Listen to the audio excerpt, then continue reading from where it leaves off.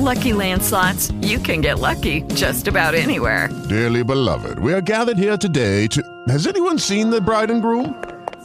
Sorry, we're here. We were getting lucky in the limo and we lost track of time.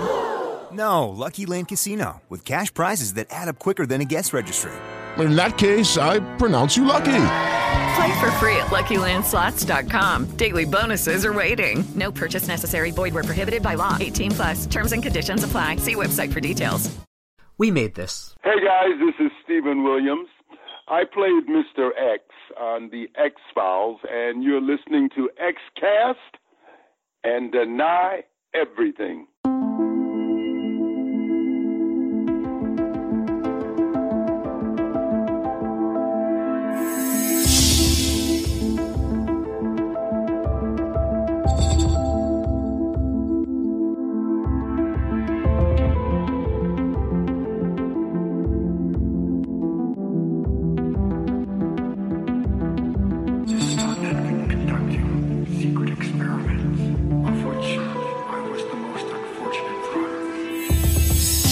Welcome back, everyone, to the X-Cast. The truth is in here.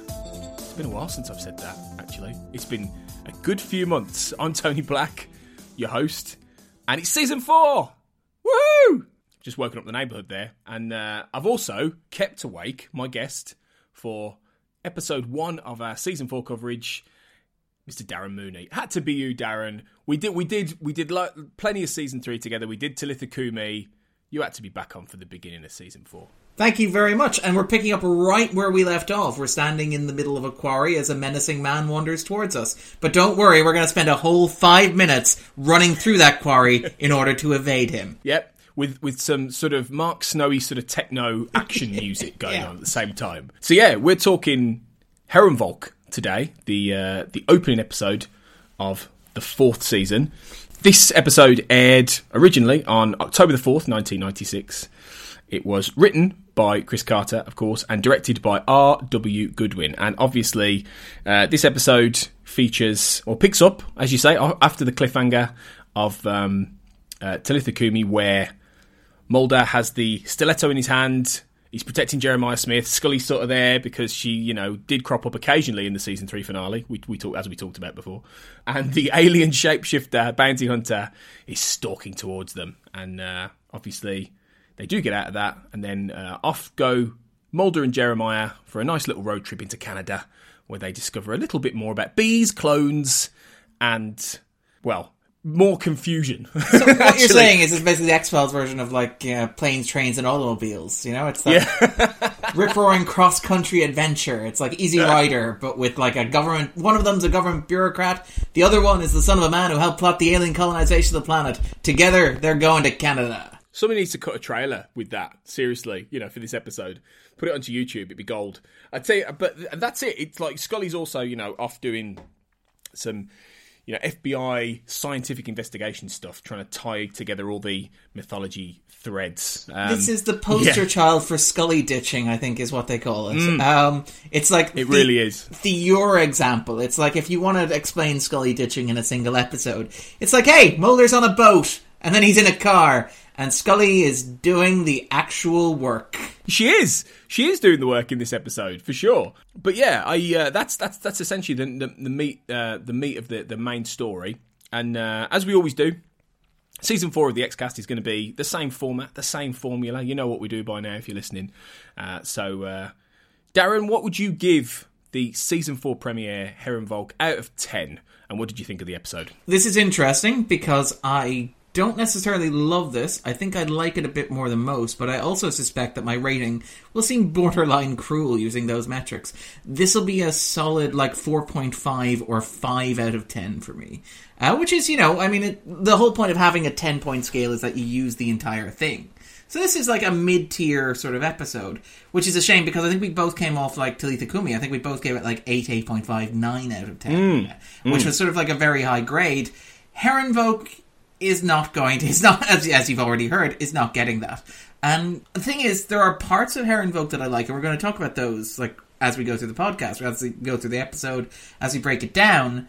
But the problems with the episode are kind of fundamental and baked into it, in that it's hard to watch it without those. There are episodes that have problems, and you can sort of sidestep them, or you can brush them aside, or you can forget about them. You can say they're not really important, or they're individual scenes, or they're sort of isolated.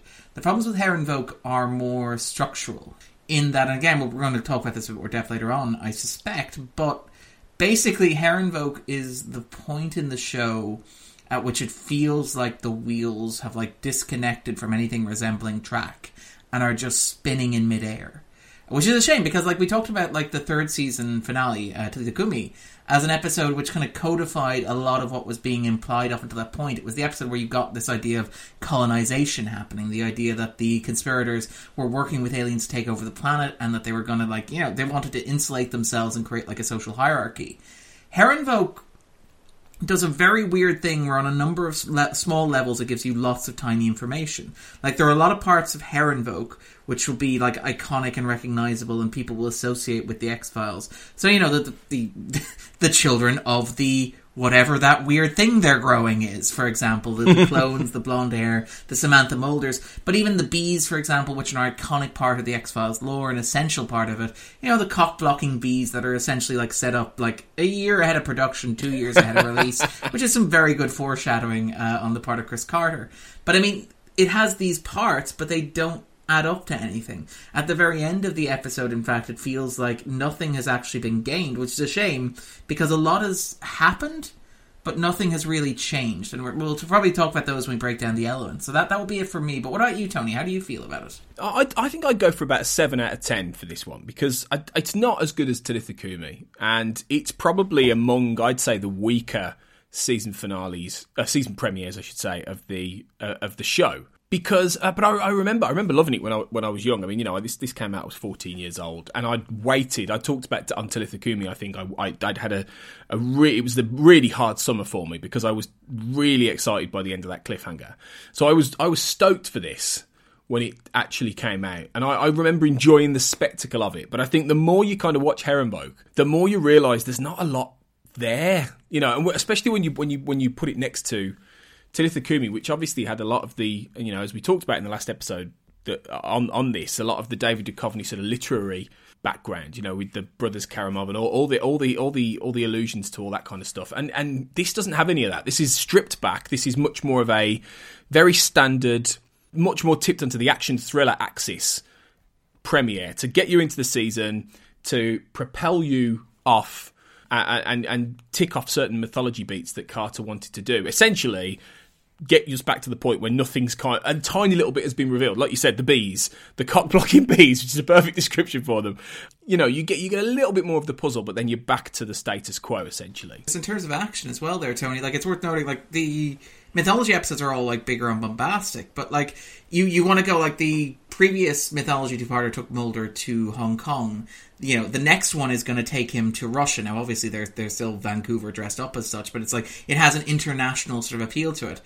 Herrenvolk takes Mulder to Canada, if we're talking about, like, as an epic sort of, like, mythology story. It isn't quite as blockbuster, is it, as you know, Hong Kong, Russia, that kind of thing. It is a little bit more, I suppose, provincial.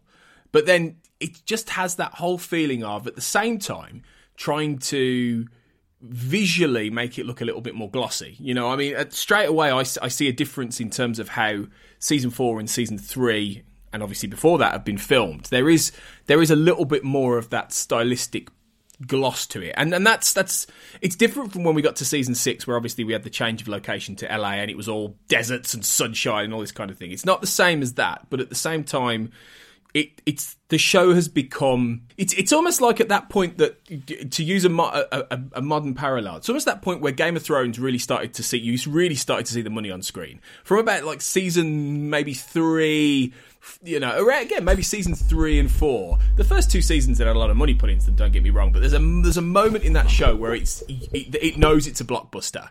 And for me, Herrenvolk is that moment in the X-Files. It's when the show is, it's a blockbuster, it's established, it's mainstream, even though it's weird, and the next few seasons are marked by that. And I think for what it does, it's fun enough, but I think it's not very, it doesn't have the depth, really. And I think that's why it doesn't really rank high on a lot of people's favourites, does it really? I mean, whenever you hear people talk about premieres, Herrenvolk's never talked about in hallowed whispers. I think we talked about this on the show, though. Like, the wonderful thing about the X-Files, and again, this is maybe indicative of what the X-Files does rather well.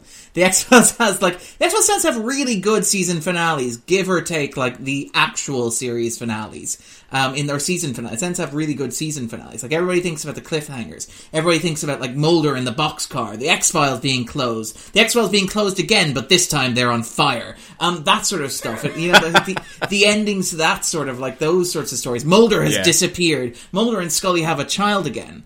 And I think it's the show, and again, maybe this is, like, one of those very revealing, like, details of the X-Files, is the show is never really as good when it comes to, like, the premieres in terms of setting stuff up. And I mean, like, I love Little Green Men, and I really like the beginning, and I think the start of season 8 is amazing, the two-parter Within and Without. But it's interesting that, like, for example, we talk about the third season, and again, people are very understandably going to be upset when I refer to The Blessing Way or offer my opinion on The Blessing Way. But The Blessing Way maybe isn't the strongest start to what is a phenomenal season of television, to pick an example.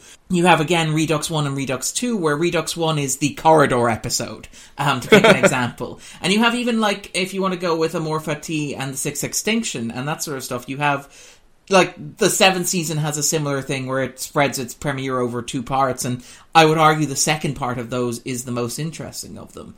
And, like, it's I think it's revealing maybe of the show, and, you know, I'm not one of those, the X-Files asked all these questions that it never really answered, because it actually did answer a lot of the questions, and in fact, a large part of the problem with The Truth is that it does, in excruciating detail, with, like, the attention of a guy wearing glasses with a clipboard and a slideshow, explain all of the answers to you in a way that's, like, soul-destroying. But the show was maybe not as good when it came to always paying off kind of what it set up. And I think that Herrenvolk is kind of indicative of that, where, like, Tila Hikumi has all these balls in the air, and they're remarkable, and they're striking, and they're effective, and Herrenvolk kind of, like, waylays them a little bit. Actually, just before we move on, it's worth noting in terms of, you mentioned the glossiness of it, and you're right, season 3 of Game of Thrones is a great example. The moment where Tyrion doesn't have to be knocked unconscious before we have a big budget battle that would, like, blow all the money that we've allocated for the season. The show actually changed cinematographer. John Bartley, who had been doing the cinematography in the X-Files in the first 3 seasons, stepped aside. He was replaced by Ron Stannett on the first couple episodes of the season. Now, according to Dreamwatch, and I'm wary of citing this just because I don't know any other sources, but Dreamwatch said there was some sort of internal kind of controversy around there. It was his cinematography was described as soap opera style, which is interesting when you think about high definition and how a lot of people's observations about, like, the transition to high definition in film and television made it look more like a soap opera because it's shot digitally and it looks more naturalistic as opposed to what we've come to associate with the language of film. John Joffin then took over later in the season as well. So yeah, the change in look is a very conscious and very sort of, like, it's a result of, like, changes that are happening behind the scenes. And you're right, it does immediately look a lot more striking. And, like, I joked about, like, oh, well, Mulder's gone to Canada, how exotic. But those shots are absolutely beautiful. Those shots of, like, the farms with the twins, and there's this real sense of space. And I mean, we'll probably talk about this later on when we talk about things that I really like about the episode. But, like, it does have this sort of impressive sense of, like, there is a wilderness out there full of things that you, in your home watching this show, can't possibly imagine existing. But the continent is so vast and so expansive that, like, there's room for this sort of strangeness, for plants that don't even have names, according to, you know, according to Jeremiah Smith. But obviously just for, you know, clones and copies, and, like, people who disappear on small country roads where their corpses are apparently left to rot for days. And it has that sort of, like, quality to it. It does feel vaster, and it does feel larger than a lot of mythology episodes, and I kind of like that. It's just the storytelling that it's in service of doesn't necessarily work for me, if that makes sense. Yeah, I mean, would you say, just before we go on to talk about the main episode, would you say that the everything you just talked about in terms of the visual side and the change in cinematographers and you know, that perhaps that's broader canvas, I mean, that plays into season 4 in many respects. I mean, what do you think about the season as a whole? Because I think we tend to do this every time we do a premiere episode and we talk about, you know, the season to come.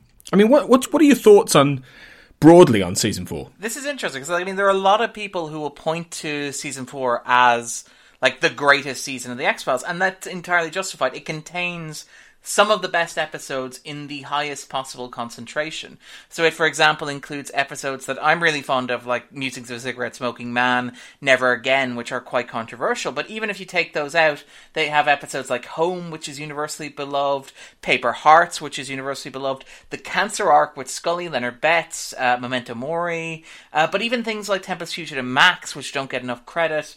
And then obviously Small Potatoes, which a lot of people like, even though I'm not entirely fond of it. But it has this, like, it has all these really great elements in it that people absolutely love.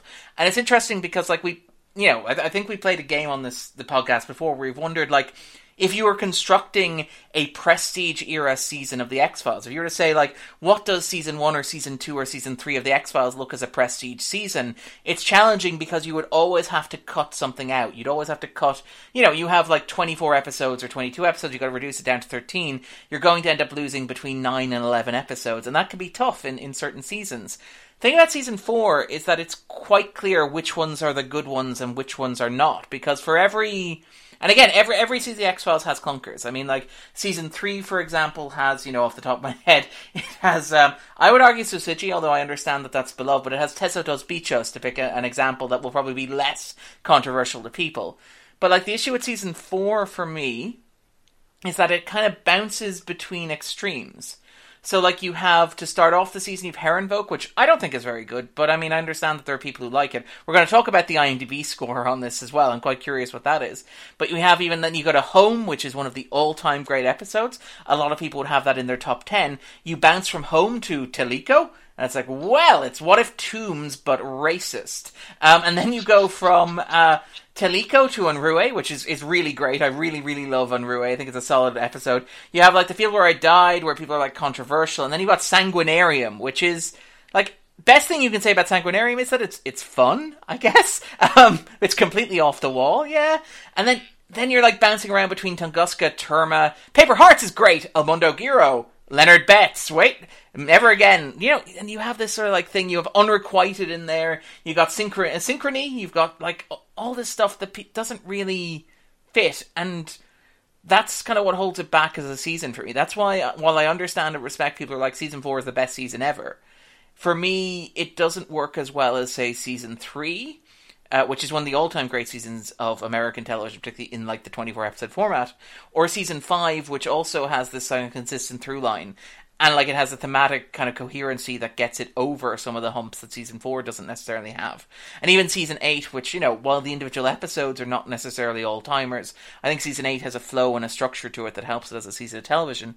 The issue with Season 4 is that it often just feels like a mess of episodes thrown together, sort of thrown against the wall, without any real coherence or coherent theme. I mean, famously, the Scully arc that happens in the middle of the season is something that happened on the spur of the moment because Darren Morgan wasn't able to get his script done on time. So you have, like, this wasn't something the writer sat down and planned at the start of the year. This was like, oh crap, we have a weekend to write a script. Well, I guess this is going in. And so as a result, you don't really have a sort of a constant thematic through line in the way that you do with, say, Season 3's preoccupation with the Second World War, or, like, Season 5's fixation on, like, weird, grotesque, monstrous reproduction. And that kind of holds it back for me, which is a shame. Because, like, if I were picking my top 10 X-Files episodes, I suspect Season 4 would arguably be the best represented season on the list.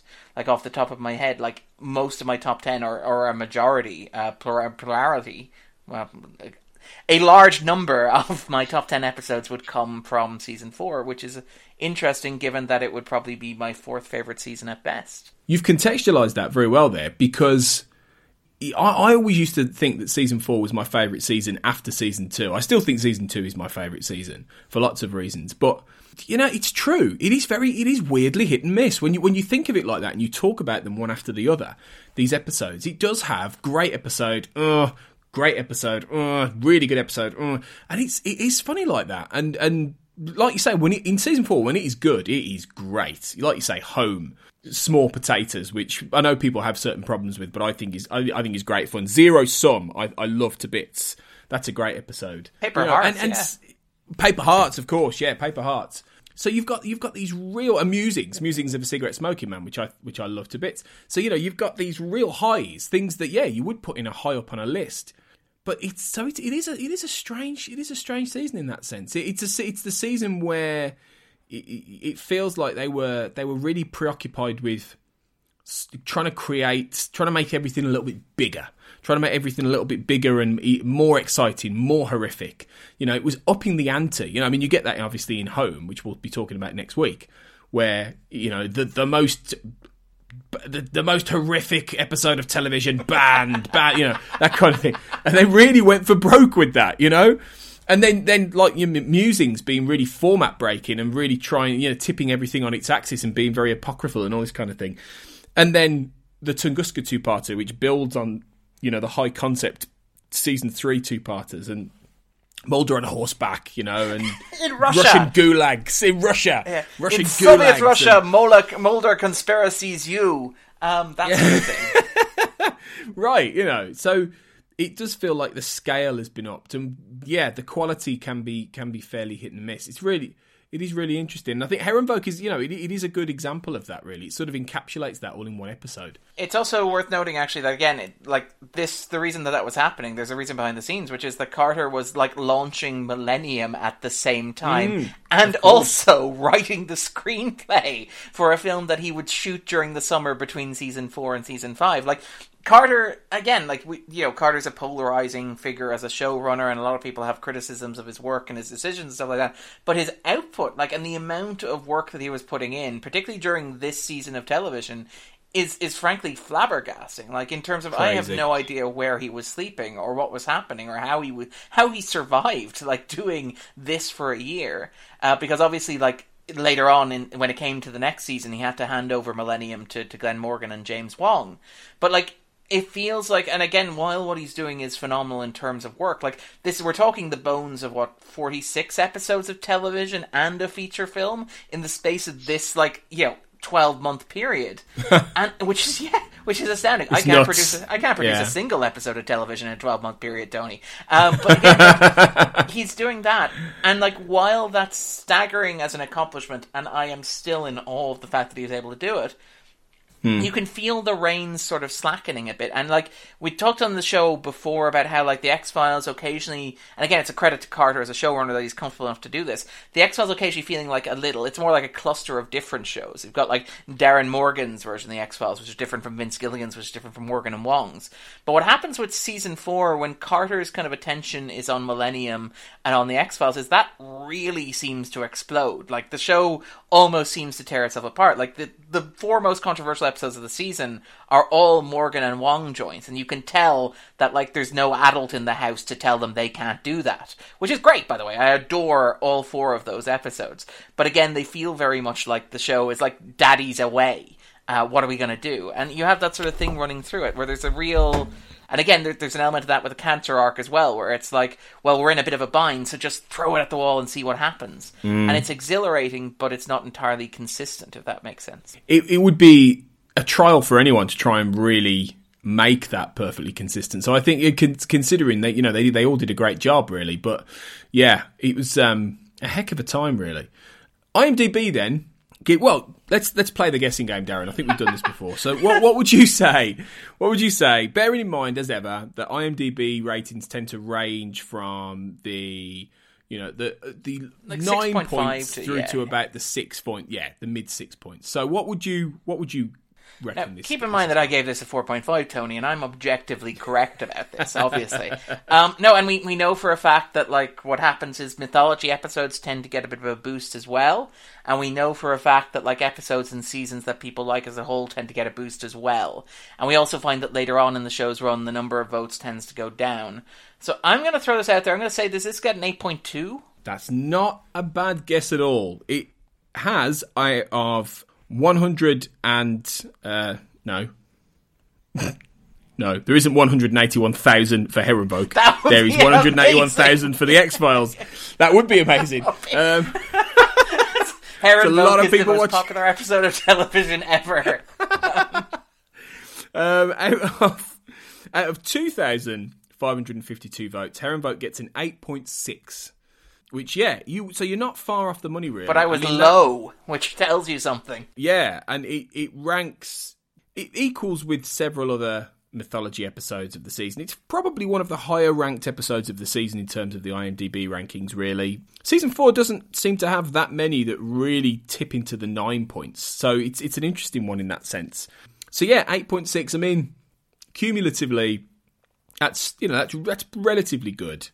I think, as we say, it's one of those episodes where people enjoy the spectacle, and maybe when, if they were to look a bit deeper and think a bit deeper, they might not find as much to love. But at the same time, there is some good stuff in this. There is some cool stuff. There are some memorable moments. It's worth pointing out, like, a lot of the iconography associated with the movie, and we're talking about the bees, we're talking about, the plantation, the pollination plants and stuff like that, all originates here, and that's, the apex of the X-Files as a pop cultural phenomenon. It's almost that shot of Mulder and Scully running through the kind of, the apiary with the bees and stuff like that. So, I mean, what do we know, Tony, really? Exactly.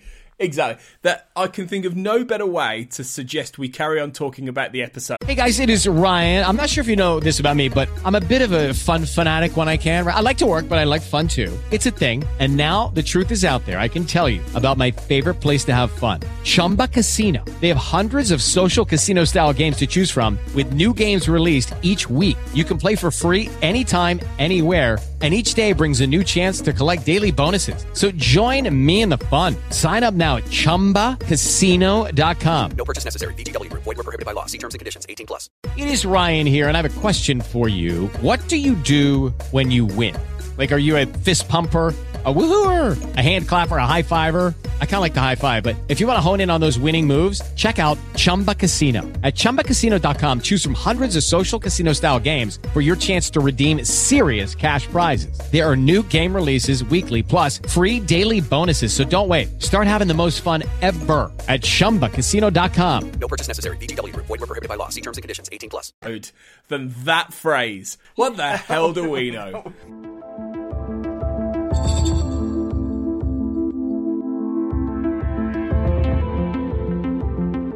Herrenvolk begins. Herrenvolk, incidentally, the title is German for Master Race, which, is pretty self-explanatory given the blonde boy clones that we see in the teaser, the cold open, which it's in Canada, eh? Yeah. What's it all about? I love how the episode so effortlessly establishes that it's set in Canada by having a really polite and friendly serviceman who talks in cliches. Like, when even when he gets stung with a bee, he's like, damn it. It's like, a bee stung me, eh? Now, don't you all take the cake. I don't know why he sounds like he's from Fargo, but for some reason he kind of does. I love that the X-Files is we've been shooting in Canada, we've been in, Vancouver for, at this stage, 3 years. I feel like we can manage to portray Canada with cultural sensitivity, insight, and nuance. Let's apply all of that to the opening scene of this episode. Hey, the amazing. X-Files was famous for cultural sensitivity, Darren. It's famous for it. But yeah, sorry to any Canadians who we may have offended, because there's probably a lot of Canadian listeners. But, we do love you. All of you. Tony, don't they all just take the cake? They all just take the cake, eh? So we'll stop there. Yeah, so sorry guys. It's the creepy blonde clone children, and we see the bee. Now, This is the first time the bee appears, isn't it? This is the first appearance of the bees in the X-Files. The bees that sting and give you smallpox. In this case, I think that's what he ends up with, isn't it? He ends up with smallpox, right? It's not named in the episode, and again, this is the point. No. This is the point where the show sort of reaches that kind of sense of and again, you can talk about how much Carter was making it up as he was going along versus how much he had planned ahead and how he had to improvise and stuff like that. We talked a little bit about things like, say, the black oil, where how the black oil functions changes 3 times over the course of the first 3 episodes in which it appears. Does it possess you? Does it turn you into a zombie, where you're an alien's being controlled by you? Does it put you in a coma? Does it incubate you with this sort of alien baby thing. And it's like, well, it can do all of those three things, depending on what we wanted to do in a given episode. And I mean, like, again, you can explain that with, like, well, clearly it's different forms of it, different, you know, hepatitis A, hepatitis B, maybe there's, like, black oil A and black oil B or whatever. But you get a sense that with the show... And again, like the same thing with the bees, where you can explain what's happening with the bees, where it's like they're being given this pollen in order to help spread. They're going to spread, first of all, they're going to spread smallpox in order to thin the population, apparently. And then they're also going to serve as like a mechanism for spreading the black oil, the virus, that will transform and allow the colonists to birth themselves. And you can sort of explain that, but it feels unnecessarily convoluted as far as mythology plot goes, where it's like, well, yeah, if you have to keep track of there being 2 different type of bees, just as you have to keep track of there being like 3 different types of black oil, it feels like there's a little bit of like, you could have done some streamlining in the sort of storytelling or in the mapping out of the arc. And like, part of me suspects, again, this is down to Carter having ideas and running with them and not necessarily having like a concrete, like, I printed out what my Bible for what the show is going to be, and famously he didn't have a Bible for mythology. He just sort of kind of, you know, it was prone to be improvised and prone to develop and branch off in interesting directions. And this is around the time where it starts to feel a little bit like it's not necessarily going to wrap up neatly, even though people are, as you point out, this is like a watershed moment for the show. People are tuning in. People are very interested and excited. People are engaging with this. So people are beginning to expect that the show is going to offer answers. And with stuff like the bees, it starts becoming very clear that Carter's going to add a lot of convolutions that, you know, if you were in a writing class and you were writing a story and you're like, well, there's bees and they're spreading a virus, and you're writing professors like, that's great. It's like, yeah, but there are also other bees and they're spreading a virus after that, which is going to turn people into incubators. It's like, well, maybe you could like streamline that a little bit. Yeah. And it kind of like, it's interesting because I think it illustrates how, first of all, how Carter's mind works, but also how the show sometimes was out. You're reaching the point where the show was going to frustrate certain viewers. And I am sympathetic to that. Yeah. Definitely, it's expanding without necessarily, streamlining itself in terms of storytelling, and but it's an interesting cold open that leads into credits with one of the classic "The Truth Is Out There" changes from the credits. In this case, we get the charming and cheerful "Everything Dies." Everything dies, which obviously later the bounty hunter says in one of the rare times he does speak. So, Carter's in a great mood, isn't he, when he's writing this? Let's change it. Let's give everyone a heartwarming message for the new season. I do wonder about this. We'll probably talk about this later, but there's a sense that, like... So when Carter planned the X-Files, and he gave a lot of interviews around the start of the X-Files, and he also kind of gave a lot of interviews through the early season of the X-Files when he asked how long he expected the show to run. And he often gave the answer of 5 seasons. And that's not a novel answer. It isn't like he plucked that number out of the air. 5 seasons of 20 episodes or 20 plus episodes will get you over 100 episodes. Over 100 episodes will allow you to sell the show into syndication. Syndication means you'll constantly get to make money. So, like, that's why producers tend to, like, aim for 5 seasons. 5 seasons of 20 plus episodes is about 100 episodes. That's a good place to end. And, like, so Carter, in all of these early interviews, kind of gave, like, well, I'm gonna wrap up after about 5 seasons. And what's interesting is that he didn't. He kept going for another 4, and then he did two feature films. He also did 2 seasons afterwards as well, 2 sort of like event series afterwards. And what's interesting is that I wonder if the fact that Herrenvolk would have arrived around the point that Carter realized that he was not going to wrap up after 5 seasons. He's talked, I think, in an AV Club interview about how he was basically told by Fox that if he didn't want to do the show after any point, they would happily take it off his hands and run it for him. And he felt like he couldn't do that to Duchovny and Anderson, so he basically stayed on the show after that point. But there's a sense watching this with that sense of, like, first of all, the fact that the show, at a point where it should be, like, contracting and heading towards that, like, we're in theory past the halfway point of Carter's plan. It should be streamlining. But it's kind of curious whether you get to the point where everything dies, and then the twist at the end is everything lives. It's kind of like Carter reflecting on the fact that, like, the X-Files isn't actually going to, like, end as he expected. It doesn't actually going to die. And it's worth noting that, like, the episode itself has this recurring motif of, like, mortality and characters who theoretically, like, should be dying. And I mean, Mulder's mother, for example, is like, she's had a stroke, and the doctor's like, well, she's pretty much gone. And the episode turns around at the end, and has her resurrected and healed for reasons that are, somewhat vague in the way the cigarette-smoking man's reasons for doing things tend to be vague. But you even have things like, say, X, who's killed off. And, that should theoretically be like a game changer. He was a recurring character. He appeared something like 12 times leading up to this episode in 2 seasons. This should be like a big event and represent like the death of Deep Throat at the end of season 1. That should be like a wow moment. But what happens is almost immediately at the end of the episode, you get a replacement X. Very much. Like, Mulder doesn't even have to do that bit where he waits a couple of episodes at the start of the second season to find a replacement Deep Throat. X just points him in the direction. It's like, well, here's your new surrogate X. Now, obviously, that relationship gets more complicated sort of in later episodes. But it does feel like the show is, what's that Stan Lee quote? Or I don't know if he actually said it, but it's credited to him by writers like, say, Peter David. It's the illusion of change. It's the idea that you give just enough to the audience that it feels like stuff has actually moved forward, the plot has actually progressed, the character's circumstances have actually changed, but you haven't actually changed any of the underlying dynamics. You've just, killed off one character and had another character come back who fulfills that narrative function. You've had another character threatened with death and told that they're pretty much going to die, and then you have that character miraculously healed at the end of the episode so everything can go back to normal. And it feels like there's a bit of that happening with Heron Voke, which kind of, I wonder if that's tied to the, everything dies, and then at the end, not everything dies, Mr. Mulder.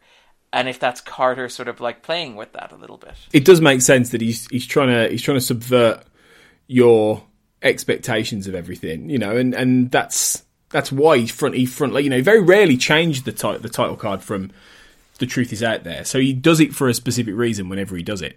But yeah, it's obviously then, leads into leads us back into the end of the cliffhanger. And, it picks up directly after that cliffhanger. Now, the Blessing Way didn't quite do that. The Blessing Way sort of moved things on a little bit and then got, back into the story. This one really does. And, the Erlenmeyer Flask obviously didn't do that. That moved on into Little Green Men, into a different scenario. This one literally has us back in that quarry with Mulder with the stiletto. And, oh my God, how do we get out of this? And as it turns out, how they get out of it is by running. A lot of running, really. Which the thing is, right? I'm not going to lie, that was a disappointment because the way it's set up at the end of Talitha Kumi, it looks like he's really boxed into a corner. That they all are. There's no getting away. They've got to fight this guy. They've got to find a way to take this guy down, right? But luckily, some stairs. Let's bolt. And you're like, well, okay. Is this purely just so you can show off a fancy big set that you found, a nice big warehouse, and have lots of, shots of running around there trying to get an action adventure vibe? I mean, that's what it got. That's what I felt from it. It was very much trying to kick off the season with chase, thrills, excitement, and it feels a bit cheap, doesn't it? After the setup of that cliffhanger. Yeah, and there's a lot of that as well. There's like the moment later on in the episode where like the alien bounty hunter kamikazes a phone box with Mulder in it, and then tosses him around like a rag doll. And it's very much like you could tell that Carter watched Terminator, and it was like, okay, the alien bounty hunter is, we're doing proper Terminator stuff now with him. You know what else that that moment reminds me of, though? The bit where he Mulder's in the phone box and the car's coming out. Duel. Steven Spielberg's Duel. Yeah. I wonder if that was a nod to that, because there's a great moment in that film where the truck is coming in to hit him in the phone box. It could have been. And it is, and Carter's like a huge Spielberg fan. He's talked about like Raiders of the Lost Ark, seeing Raiders of the Lost Ark in the cinema being the moment that Carter, as like a writer, realised that he wanted to make like films and television. He wanted to tell stories on a screen. So I would not be surprised to see that. And obviously Spielberg is like one of the great definitive American filmmakers, but his influence on the X-Files is particularly strong, so that would not surprise me at all. It's also, when you mentioned that, like, the idea of that cliffhanger and the resolution, again, like, and I'm hesitant to do, like, I'm hesitant to do this. I don't have any behind-the-scenes information, never interviewed Carter about this, never talked to anybody who worked on the show, but I wonder if, like, one of the criticisms of, like, the second season cliffhanger that I've read and that I've heard online, I've seen with various sort of interviews, and it's something that comes out of the criticism of The Blessing Way. And it's maybe like a kind of a Flanderization of the criticism of The Blessing Way, where it's like, Mulder was trapped in the boxcar at the end of the second season with smoke pouring in, fire burning, under a mountain of dead bodies. And it's like, well, the cliffhanger afterwards just picked up with him having magically gotten away. And I've seen criticism of the third season premiere that is along those lines. It's like, well, it's a cheat. It's like you showed Mulder in danger, and then, like, at the start of the next season, you had him out. With the Lucky Land Slots, you can get lucky just about anywhere. This is your captain speaking. We've got clear runway and the weather's fine, but we're just going to circle up here a while and get lucky. No, nothing like that. It's just these cash prizes add up quick. So I suggest you sit back, keep your tray table upright, and start getting lucky. Play for free at LuckyLandSlots.com. Are you feeling lucky? No purchase necessary. Void where prohibited by law. 18+ terms and conditions apply. See website for details. Okay, round 2. Name something that's not boring. A laundry? Ooh, a book club. Computer solitaire, huh? Ah, sorry, we were looking for Chumba Casino. That's right, ChumbaCasino.com has over 100 casino-style games. Join today and play for free for your chance to redeem some serious prizes. ChumbaCasino.com. No purchase necessary. Void where prohibited by law. 18+ terms and conditions apply. See website for details. Danger miraculously. Now that's ignoring the idea that, well, first of all, you saw that the alien crawled out at the start of Anasazi from the remains, or like the body, whether it's an experimental victim or an alien, you saw that it crawled out of the crater, sort of like into the rocks where it could be found. So, like, obviously there's precedent there, and you know that there's a way out like that. It's also entirely possible that you know that there are benign forces at work in the world that maybe might have helped guide Mulder out or transport Mulder out. So, it's not a plot hole in that sense in terms of the world of the X-Files. But I can see that, like, a lot of people would have been upset with that, and I've read reviews where they are.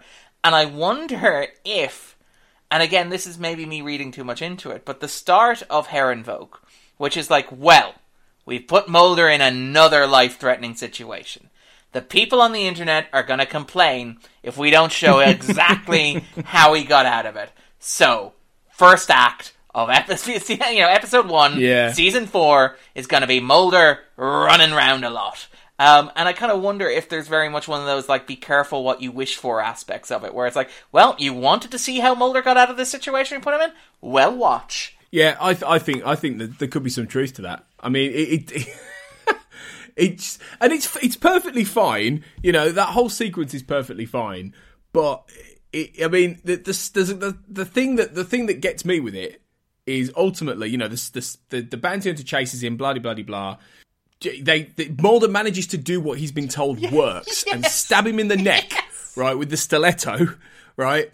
This is the only way to kill him, right? You've got to stab him in the back of the neck. Okay. Yeah, no, doesn't work. So, I mean, is it one of those things where Carter intentionally is fudging his own internal mythology and his own internal rules? Or is it one of those things that the X-Files classically does in that, well, it might not actually be true what these people are saying. It might be that X was told that's how you kill him, and maybe that just was never the case. Maybe you can't kill him. Maybe, do you know what I mean? Is it? Do you think that was a gaffe? Do you think that was intentional? Do you think that was all part of the plan? This is kind of, like, weirdly interesting, because, again, we talked about this on, like, Talitha Kumi with, like, the stiletto being a really crap Excalibur. And again, like we talked about, like, the show tends to I think it does fudge these things. Like, so, like, in the 8th season premiere as well, I think Scully's able to kill a bounty hunter by shooting the back of his neck with a gun and a regular bullet. So I think that there is some fudging there. And again, like, this is one of the things where it feels almost like Carter's immediately setting up. You have this idea where the show has told you everything dies, like in the opening credits, and you have the alien bounty hunter who's been killed in the exact way that Mulder's been told how to kill him, using the weapon that, as you pointed out, the entire purpose of the last episode was to get a hold of. And so, like, the story is building to this gigantic moment of Mulder killing a dragon using really crap Excalibur, and then it just sort of does nothing. He, like, pulls himself back out of the wood chips. And, like, it's really great. It's really atmospheric. It looks fantastic. But it does feel a little bit like a kind of a massive cop-out. And it's, again, like, I wonder if this was... And, like, I'm cautious about crediting too much of this to Carter being like, well, hey, screw you guys.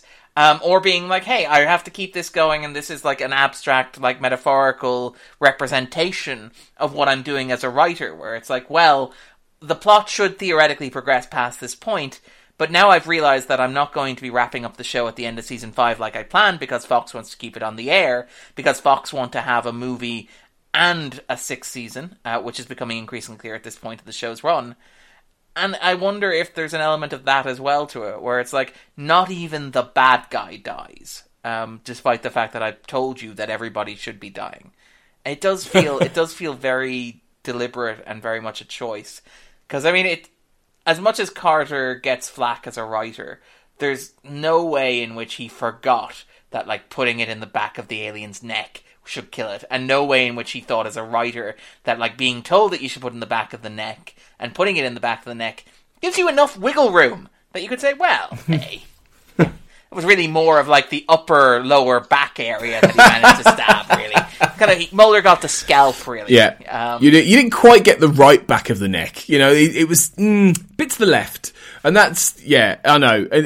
You're almost certainly right there. It feels too much of a specific thing for them to get wrong that quickly. So, yeah, I mean, it is a bit of a cop-out, I guess. But, it functions in terms of, like you say, the Terminator aspect of the plot. This guy, stalking after them as they head to Canada. And as we talked about, it becomes a road trip for Mulder and Jeremiah. Has to be said, though, Darren, they go a long way in that boat, in a car. What the hell were they talking about? Radio stations. Because Jeremiah Smith really likes talk radio, and Mulder's like, nope, not turning that on. Because Mulder's got, in theory, about a day or whatever to sit there with this alien shapeshifter and say, right, okay, what? Just give me the lot, give me the skinny, right? We've got plenty of time. You're not going to die. You're not going to get abducted by aliens. You're not you're not injured. That means you can't talk. You please just tell me everything you can about the entire conspiracy, your alien race, the history of it all. Just give me the lot. I really love the idea of Jeremiah Smith just being, he's very polite, but he's very quiet. Just enjoy the silence. It's like, have you seen Lady Bird? Yes. The bit at the start of Lady Bird where, afterwards where, Lady Bird's going to put on the next tape and she's like, let's just sit with that a moment. Her mother's like, let's just sit with that a moment. I like to imagine that that's what Mulder and, Jeremiah's road trip was. It was like, well, Mulder's like, so the way you told me that it's a plot for colonization to take over the world and to, install a new origin of species. And it's like, where are we going after this? What's next? What's the plan? And Jeremiah's just sitting there going, let's just let that sit with you for a while. It's the only explanation. It really is. I feel like there's at least an entire episode that you could have made with this car journey. For me, it's a tie-in. If anyone's still writing these anthology X-Files stories, these prose stories, just seriously, you've got a winner there. The car journey in Herrenvolk, because I want to know what happens.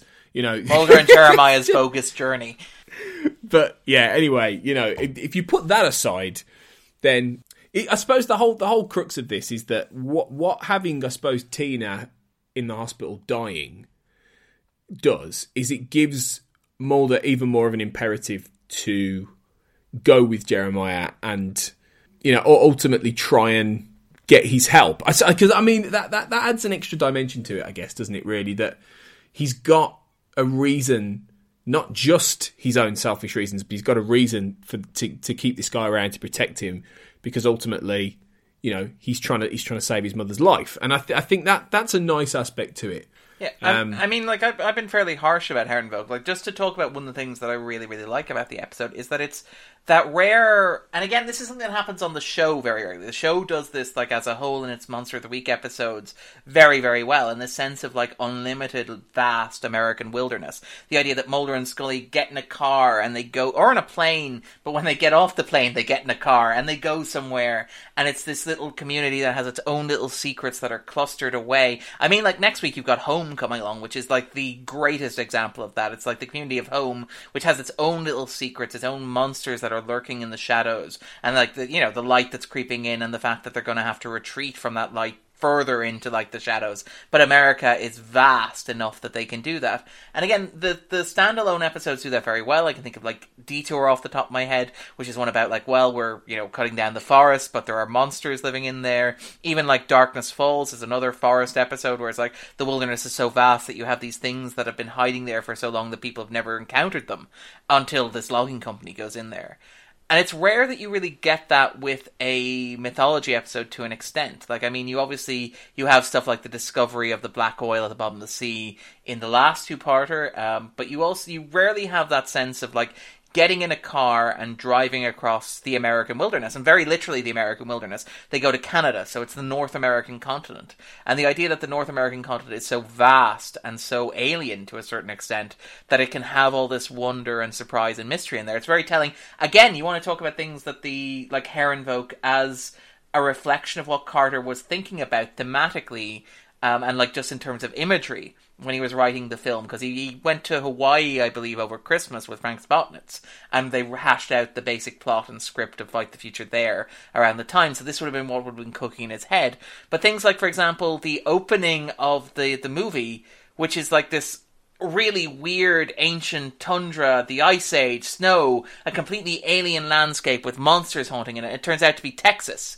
And like that sense of that theme that runs through, it's American horror in general. I mean, like, Pet Sematary is out in cinemas as we're recording this, and maybe as we release it, it'll still be out there as well. But that idea of, like, you know, there's a moment in Pet Sematary where the family who have moved into a house that has like, grounds that contain an ancient Indian burial ground, because of course they do. But there's a moment where one of the characters asks their old neighbor, Jeb, how far back is the boundary line? And Jeb replies with, and it's great. Further than you'd ever want to go. And this idea that you have, like, that America as a continent, because again, like, that history of settlers arriving and sort of, like, spreading out, and, like, Manifest Destiny and all the stuff that Darren loves to talk about on tangents. But, like, this idea that America is so large that it has these weird and eccentric spaces populated by, again, in the standalone stories, the Monster of the Week stories, by monsters, by demons, by towns that have secrets that they've hidden so well that could never possibly be uncovered, by Jesus slugs, for example, by cannibal cults. Like, America is this weird eccentric space, and it's magical because of that. And it's rare to see that in a mythology episode kind of so explicitly, because as we point out, mythology episodes are blockbuster episodes. They tend to be, like, international. You have stuff like Mulder Goes to Hong Kong, for example, Mulder Goes to Russia. This sounds like a series of very boring children's books, but that sort of thing. Whereas you have episodes, and again, it's something I really like. Nicey and 731 kind of do it to a certain extent with the train line, because obviously trains are this huge part of the American frontier and a part of the national sort of consciousness and a part of the iconography and history of the continent, and they kind of evoke that idea of exploration. But Herrenvolk does it as well, and I really like it. It's the rare episode where so much time is spent driving and traveling and journeying, and, like, in the wilderness as opposed to wandering through corridors or office buildings or cityscapes. Like, there's that really, even the teaser where the most Canadian repairman in the world, like, dies. That scene ends with the kids disappearing off into the long grass over the hills, as if to suggest that, like, where you're living in America, if you're watching this, there could be a plantation populated by, like, children of the corn, like, just over the hills from you, and you would never realize, because the country and the continent is so large and so vast and so, like, contains multitudes. And I really like that in, like, American pop culture in general, but the X-Files in particular. And I like that Herrenvolk sort of encapsulates that to a certain extent. With the Lucky Land Slots, you can get lucky just about anywhere. This is your captain speaking. We've got clear runway and the weather's fine, but we're just going to circle up here a while and get lucky. No, nothing like that. It's just these cash prizes add up quick. So I suggest you sit back, keep your tray table upright, and start getting lucky. Play for free at LuckyLandSlots.com. Are you feeling lucky? No purchase necessary. Void where prohibited by law. 18+ terms and conditions apply. See website for details. Judy was boring. Hello. Then Judy discovered ChumbaCasino.com. It's my little escape. Now Judy's the life of the party. Oh, baby, mama's bringing home the bacon. Whoa, take it easy, Judy. The Chumba life is for everybody. So go to ChumbaCasino.com and play over 100 casino-style games. Join today and play for free for your chance to redeem some serious prizes. ChumbaCasino.com. No purchase necessary. Void where prohibited by law. 18 plus terms and conditions apply. See website for details. It's something I really love about the episode, which, I feel like it's important to stress given how much I've kicked it. Also, I will note, in terms of kicking Herrenvolk a little bit, the dialogue is not great, and it's kind of funny that we were talking again about the idea of Jeremiah Smith and Mulder not really talking to one another, and part of me wonders if that's because, Jeremiah Smith in this episode as opposed to Lee Thakumi, because to Lee Thakumi, he's a little bit mystical, a little bit prone to talking in abstraction, but here he goes full Chris Carter, and again, I say this loving Chris Carter from the bottom of my heart, but you have dialogue where it's if they're willing to kill me and then face the consequences of their actions and stand before your ineffectual justice system, I will be dead. I won't be able to save your mother. The work will go on. The plan will continue to be executed. And at least 2/3 of that could probably be trimmed. Yeah, and it's when Mulder, it's a bit purple. Yeah. And when Mulder's what are they growing there? And he's a flowering shrub. But its specific epithet can't be found in any of your taxonomic charts. And it's you could just tell me you don't know, Jeremiah. There's a lot of it's simple. I don't know what it is. I think the thing is, I suppose it's interesting because he goes from into Thakumi. He's very much, like you said, mystical. He's very much almost we did discuss this. The way he's positioned as a cosmic, prophet, sort of angel sort of figure. There's a lot more religious mysticism tied up with Jeremiah in that episode, with obviously, the whole healing with the palm of your hand and all that. Whereas in this, he's more and I know that the whole point of what the Smoky Man was doing to him in that psychological breakdown was that, you are chattel, all that kind of thing. But in this, he just really feels like a version of an informant for Mulder, a version of a bit more of a mystical alien informant, but somebody who is designed to deliver information, and I always struck me how strange his fate in this ended up being. It's the way they shot it was really weird, in that he's just sort of shambling off, collapsing onto the ground, and that's it. You never see him. Well, okay, you do see maybe him again in season 8, but that could just as easily be a clone. It might not be the same. It probably isn't the same guy, in fact. But, it's really strange. It's for all the build-up, it's well, what happened to him? You don't even see that. The murder happens off screen. It's yeah, it does. It does. The execution happens off screen. And I guess, we've been given enough information to infer that the bounty hunter killed Jeremiah, more than likely killed Samantha Clone, and mopped up all the evidence and everything like that. But still, you feel a little bit well, what happened there? It's a bit like an ending that just finishes, and just in order to get Mulder to where he needs to be. And you think, well, it's a shame, because Jeremiah I think he drew a bit of the short straw here as a character. I love the idea that the alien bounty hunter, after he knocks out Mulder, kind of sighs, rolls up his sleeves, well, here's my 9 to 5. It's the interesting part of my day is over and done with. Now comes the killing. But there's and you can tell, and it's funny you should talk about that change in Jeremiah Smith. I wonder if, and maybe this is just me, but it's when I'm watching the episode, you can tell that Roy Thins, who was so good in Lee Thakumi, and he's good, he has really good moments here, and interestingly enough, he has really good moments here that bounce off really bad moments, where it's you can feel, and again, I'm cautious about projecting or reading too much into it, but watching Thins when he's delivering those exposition dumps, those Chris Carter dumps, there are actors who do that very well. And I think Duchovny is much better at it than he's typically given credit for. But there are actors who are either unable to find a way to articulate that particular style of dialogue because they're from a naturalistic school, or they're used to work, they don't have that background in theater, for example. They used to work in film and television where dialogue is sort of shorter and more grounded. But when Thins is doing that stuff, it really looks like he's kind of zoned out almost as an actor. And you're right, it could be a performance choice. It's very much, he's more like a drone here. But it does feel like you've lost a bit of the spark that he had in Lee Thakumi, where, In Talitha Kumi, you had this idea of Jeremiah Smith being the man who couldn't stand by and do nothing. Like, what makes this character interesting is the fact that he's not a drone. Is the idea that, like, he was programmed and he has a role to fill, and he's decided that he has a moral imperative not to do it. But, like, it really seems at times like he's on autopilot here, where he's delivering exposition to Mulder and, like, let's drive across the country and sit in silence, contemplating what we've learned. It doesn't really click in the same way that it did in Talitha Kumi. No, it doesn't, and it you know, that kind of flowery dialogue that you describe, it's very clear, you know, and it is a bit of a shame. It feels like he sort of just falls off a cliff in a way, like a plot cliff in a way by the end, which is a real shame. I suppose it's also part of the fact that this episode's packing a lot into the mix. You know, you've got the road trip, you've got the fact that Mulder meets Samantha, you know, again, and in this case, it's a different, you know, version of Samantha, in that, you know, in Colony when he meets grown-up Samantha, it feels much. In fact, I always thought this was interesting about Herrenvolt, because Mulder, when he meets Samantha, child clone Samantha, and he's told by Jeremiah, this is basically a clone of your sister, right? Who is working this flowering shrub for, you know, incubating whatever's going on with the bees, which we don't know at the time.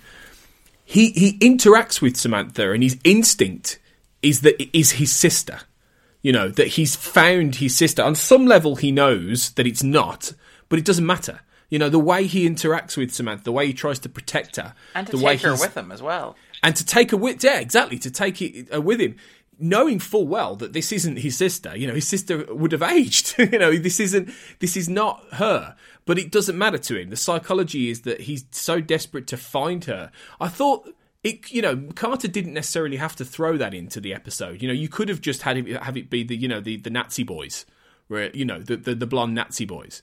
But he didn't. He added Samantha into the mix, and I think that's interesting in that Carter is quite good, actually, at reminding us of that quest at various points. Just at the point you might think, oh yeah, his sister. Oh yeah, he's after his sister, wasn't he? He drops that in at various points to just remind us. Oh yeah, this is ultimately why one of the major reasons he's doing this, because we haven't had anything about Samantha for probably since Colony, actually. Quite a while. The Oublié, I know, had a lot of, you know, emotional tethers to Samantha and things like that, but literally in terms of the mythology, we haven't had any Samantha for a while. So I thought that was quite good in its own way, and I liked how it gave Duchovny maybe a bit more meat to chew on there.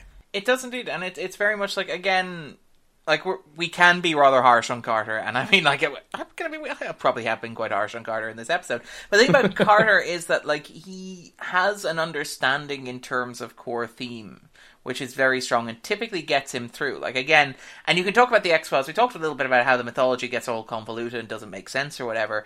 But there is that clear through line, which is often emotional. And you point out that idea of Mulder trying to rescue Samantha, which is like, even if you cut away all the confusing, like the befuddling, the like obfuscation, the sort of like the convoluted elements of the plot that exist primarily just to draw out the mythology a little bit and to avoid answering providing any concrete answers to any lingering questions. If you strip those out, you still have that sequence where Mulder has found, like, he's trying to find a way to cure his mother, and he's also found this perfect clone of the sister that he lost as a young boy, that he thinks he can take home with him, even though he knows on some level that it's not her.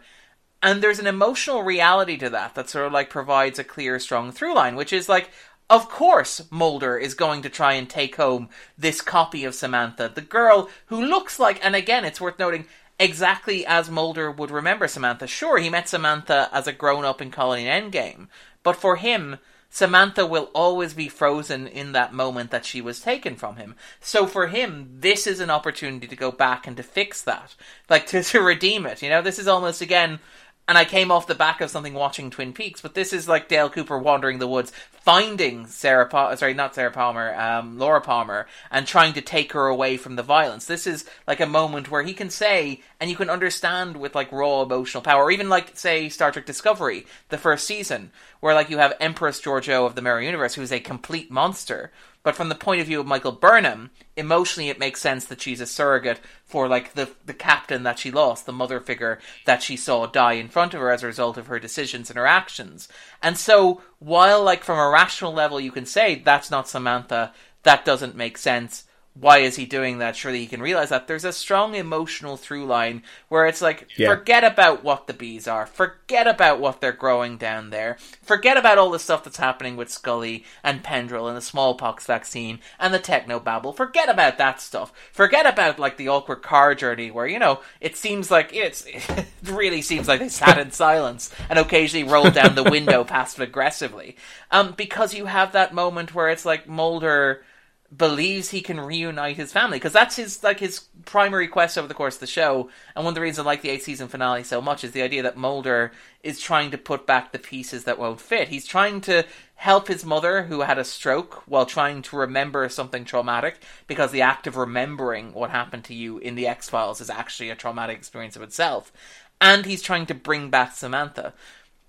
It's ironic because, like, Mulder is at, like, a really low ebb in this episode, but, like, as you get towards the climax, there's this weird, almost, like, Greek myth type quality. It's, you know, that idea of, is it Orpheus in the underworld? Where it's like, Mulder, his mother is dying, his sister was abducted when he was a child, but in this moment he believes that he can both, and it's telling that he has both the young Samantha and Jeremiah Smith with him.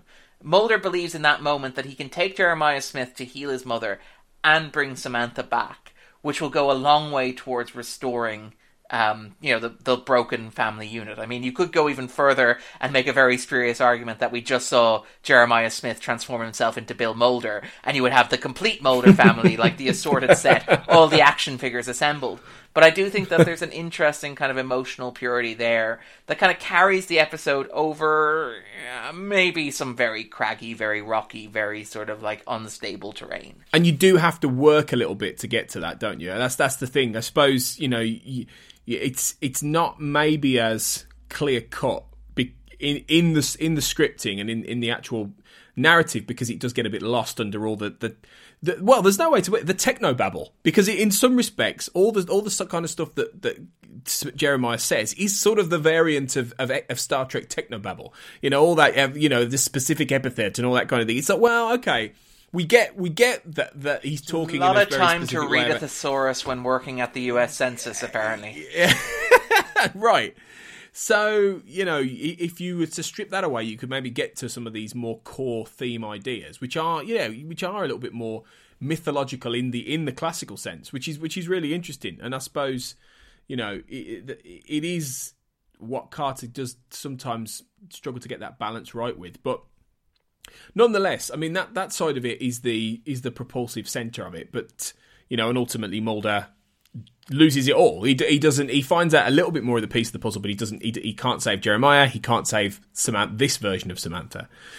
And then at the same time, you've got, again, a separate plot for Scully. Although I think Scully fares better in this one. You know, she fares better in this one than she does in Talitha Kumi. In Talitha Kumi, she was really relegated just to the sidelines, really. Whereas in this, she does get massively sort of, you know, we know Mulder is famous for his hanging up without even giving her any, you know, information. This one, where he's basically on a boat and she's going, "Where are you going?"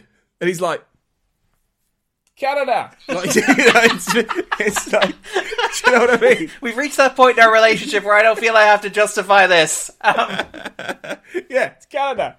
And you know, you think, well, poor Scully, because she's left basically having to try and figure out the like you say, do all the work. She's left all the in the legwork. literal wasteland. Like it's not even like she could hop on the boat and we'll drop you somewhere more populated. It's like we'll drop you by a road up here. It's like no. You stay in like the really creepy wasteland. Yeah, and then get attacked by the resurrected bounty hunter.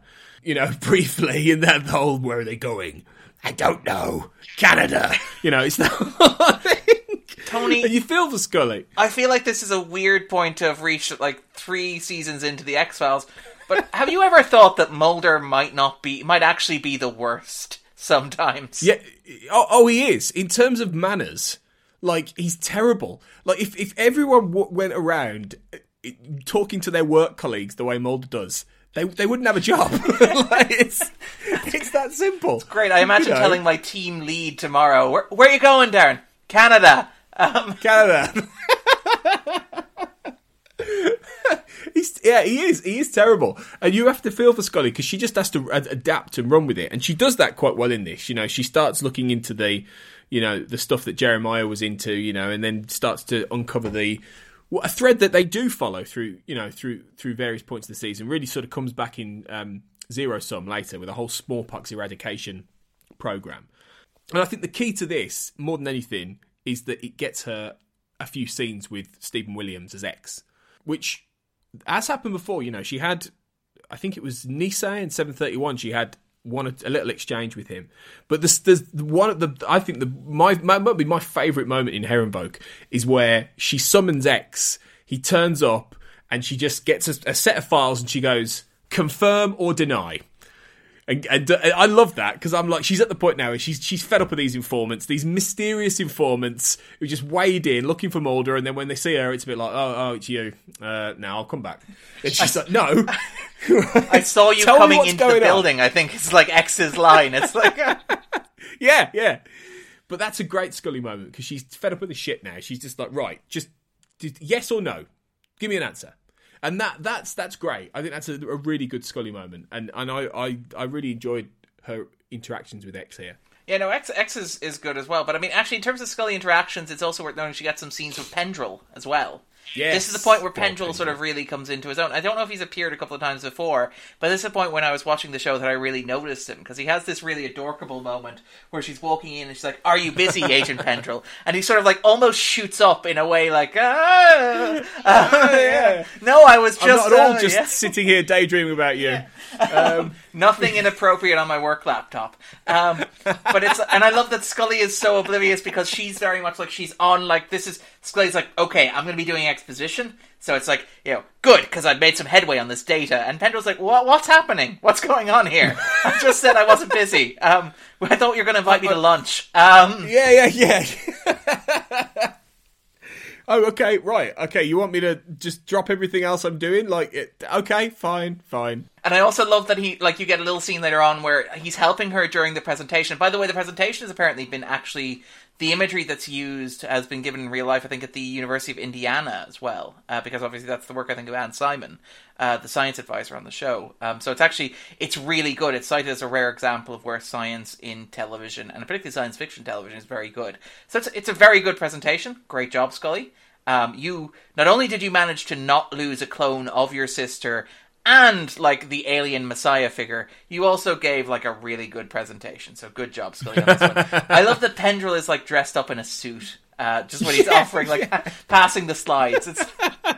He's gone for his first job interview. It really does feel a bit like that. We had, and most people will know this, but obviously if you haven't listened to it, we had Brendan Beiser on the show not so long back, talking to Sarah Blair about playing Pendrell. So that's a fairly recent episode, so dig that out because he gives some great stories about that, and he's a lovely guy. So yeah, good old Pendrell. He's still with us for a little while as well, but there'll be a few tears before bedtime before the end of this season. Poor Pendrell. And in terms of tears before bedtime, obviously, let's hit the nail on the head and talk about X, because this is it. This is his final scene. Interestingly, they reached a point with X where they realised that they sort of they were at a crossroads with him, either that they write him out or that they do more with him and they bring him into the story more, because he was sort of repeating his function to some extent. But I think the decision had been made certainly by the time Wet Wired was written and polished by Carter that this was it, because it feels like he's been part of a little bit of a trap for the last 2 or 3 episodes, and this is the one where it sort of kicks off, in that the Syndicate really and the Smoking Man primarily here, it's all about setting the trap that eventually X falls into, sadly. He's Mulder's ex-informant by the end of this episode. But I mean, he's a good one, wasn't he? I mean, again, we had... Love X so much. Stephen Williams was on the show, which I think I've mentioned before, talking to Kurt North, and he's an absolute legend, Stephen Williams. Such a funny guy, and he's got a real fondness for X still, even all these years later. And I can understand why, because it's hard to say who's the best between him and Deep Throat, because they're so different in so many conceptual ways. But I think Tony, I kind it's of wish it's X. It is, and I love Deep Throat, but I mean X. Would Deep Throat throw Skinner through an elevator? That's the question here. I don't think so. X takes this. It's true, isn't it? It's true.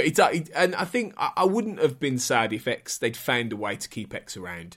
I'll be honest. I think there was still room to keep him around for a bit longer. The man has X appeal. You just can't fight it. It's a decent enough death. I don't know if it's quite as good or maybe as iconic in terms of the show as Deep Throat was, but I think it's a good way for him to go out, and it's just a bit of a shame in a way because I just miss him. And he never gets that sort of like level of Deep Throat where Deep Throat kind of comes back a couple of times over the course of it. And even when he's not coming back, you have like the gravestone that they visit. You have obviously X comes back in like The Truth, as where he appears as a ghost, but also like Unusual Suspects in season 5 where he has a small role. But it's like you never get like pure uncut X again. And like again, like you're right where they were repeating the function of X. But X was just great fun, even when you slotted him into those obligatory, like, Deep Throat things, like, say, for example, Soft Light, because it was very clear that the man had, like, X had his own stuff going on. And, like, that always sort of, like, shone through. You could always imagine that X was, like, in the middle of doing something very important when Mulder was like, hey, come help me solve this plot. I've hit a bit of a hurdle. Yeah. Soldiers are dying. Voodoo or something. I don't know. Help me out here. And you could sort of, like, you really got a sense of, like, X being like, I got out of bed for this. Which is great. Yeah, it is. It's nothing. I don't think anything tops the Endgame moment where, how was the opera? Wonderful. I've never slept better. The one time X was happy to take a call. And even then, he's still a bit of a jerk. And he's still grumpy. Yeah, I love it.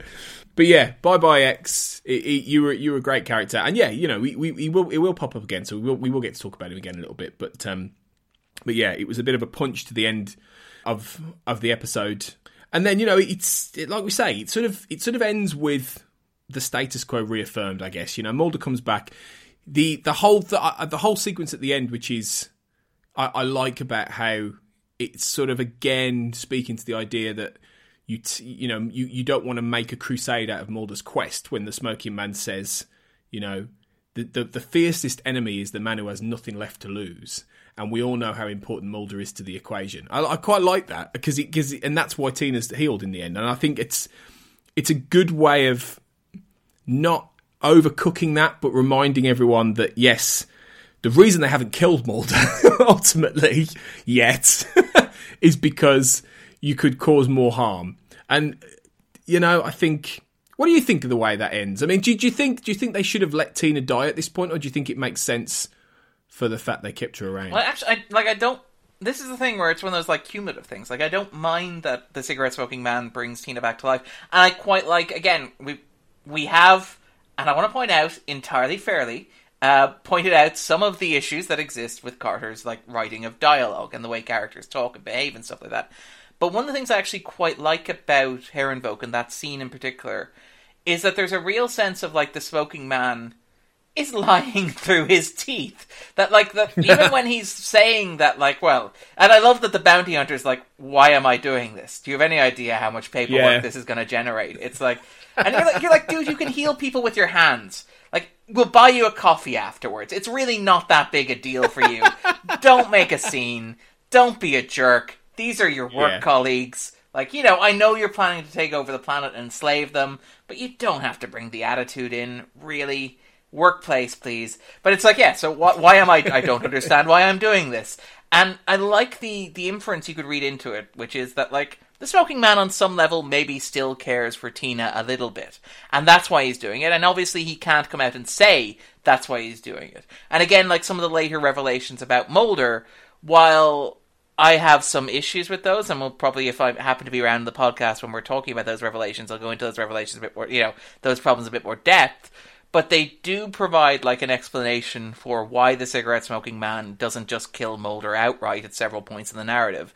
And that reason is that, like, the cigarette-smoking man has his own reason for keeping him around, despite the, like, Marvel supervillain monologuing of, Well, we can't possibly kill the hero in the middle of the narrative.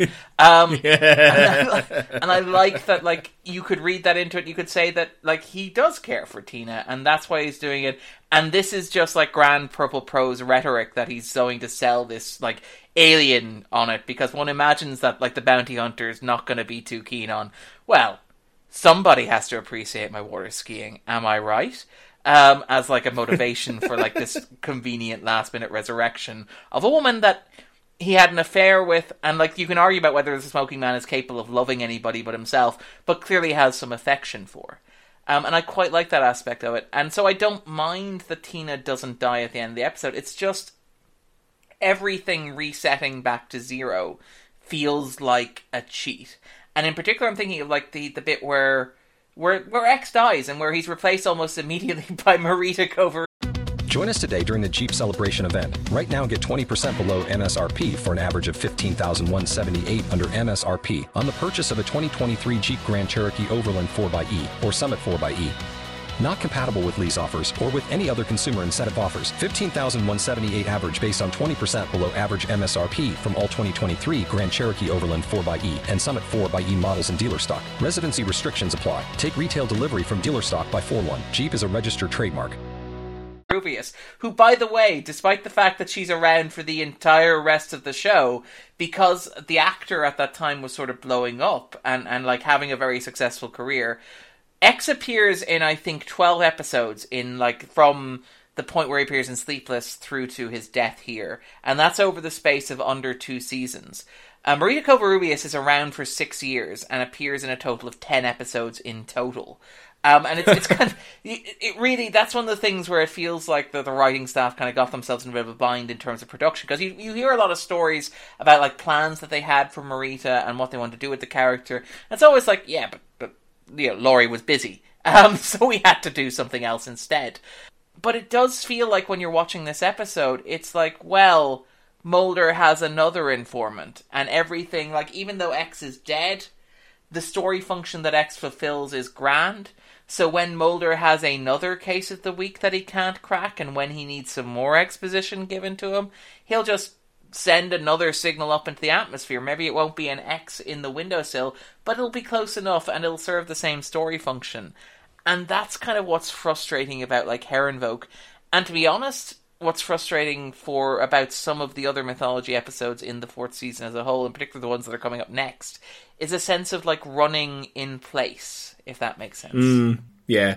And it's interesting as well, isn't it, that Marita only really fulfills that function this season, because by the time you get to Zero Sum, she's far more, you know, twirl the mustache villainess, you know, in some respects. And it's a little, you know, they never really did that with you know, when X gets in that car with the smoking man, it makes sense, but at the same time, you never really feel like he's always been one of them in a weird way. Whereas with Marita, you know, you almost get the feeling that she was placed there just to be the smoking man's sort of eyes and ears. And I don't know, it's never the same. It's never the same with her. And they never seem to really figure that out either. It doesn't quite work.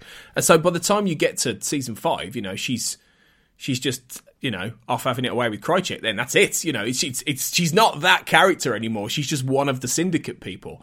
So that really, season 4 is the last season you properly get the informant character. And I think with X gone, it's just that kind of went out the window as well. It does. How special that was, you know. It does, but it's weird because while that happens, and you're right that, like, Marita evolves into a completely different character, and I'll go to bat. I think, like, Patient X and The Red and the Black are some of the best episodes of the show ever, and I'm just positioning myself as somebody who may want to talk about those episodes for a long period of time, Tony. In case you happen to, you know, in case that happens to come up, I'm just throwing that idea out there.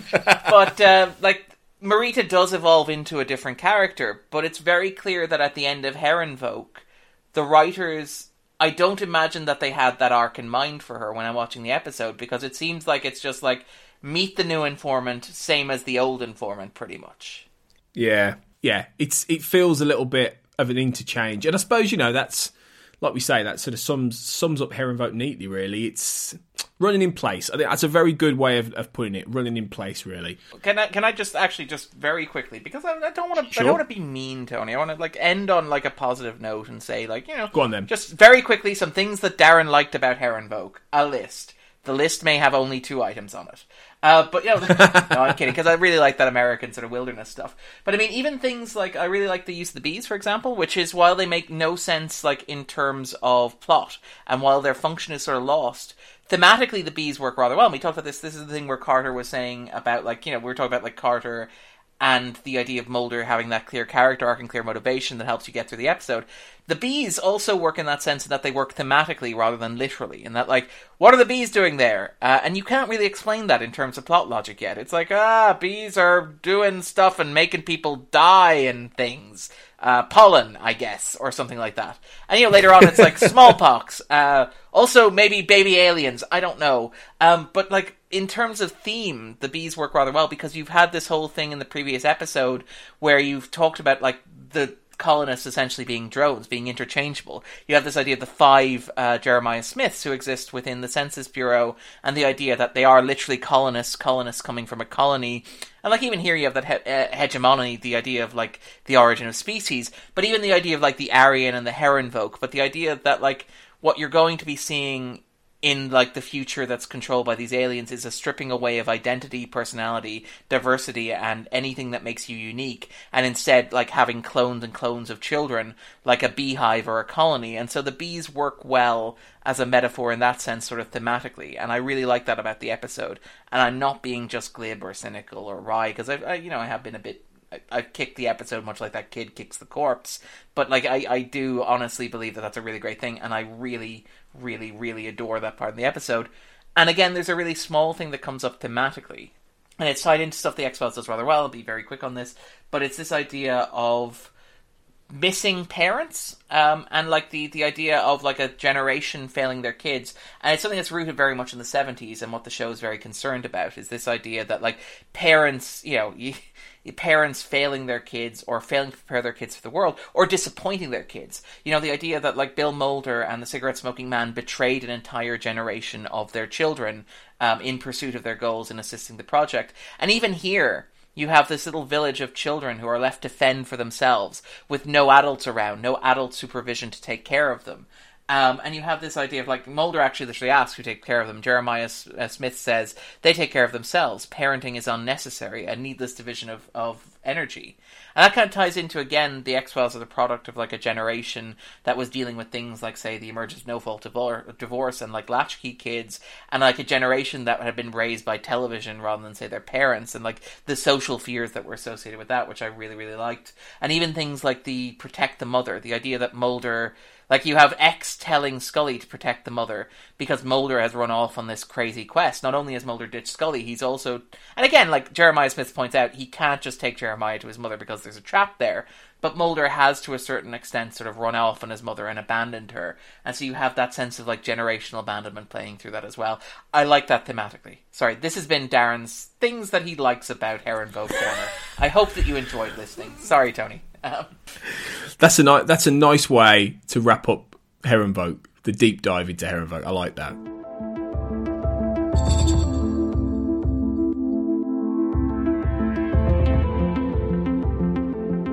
We've got some listener feedback before we fully head off. Now, people in the Facebook group will laugh because I'd completely forgotten to ask for listener feedback until about 40 minutes into our conversation, Darren, and then I quickly got on Facebook and I was like, yes, can you be quick? Give me some feedback. And to the credit of our wonderful community on the Facebook group, that we've had quite a few responses and they've done it quite quickly. Some really good Listeners ones. Listeners will be pleased to hear that myself and Tony spent a full 40 minutes in a car journey getting to this podcast, and we never once talked about this.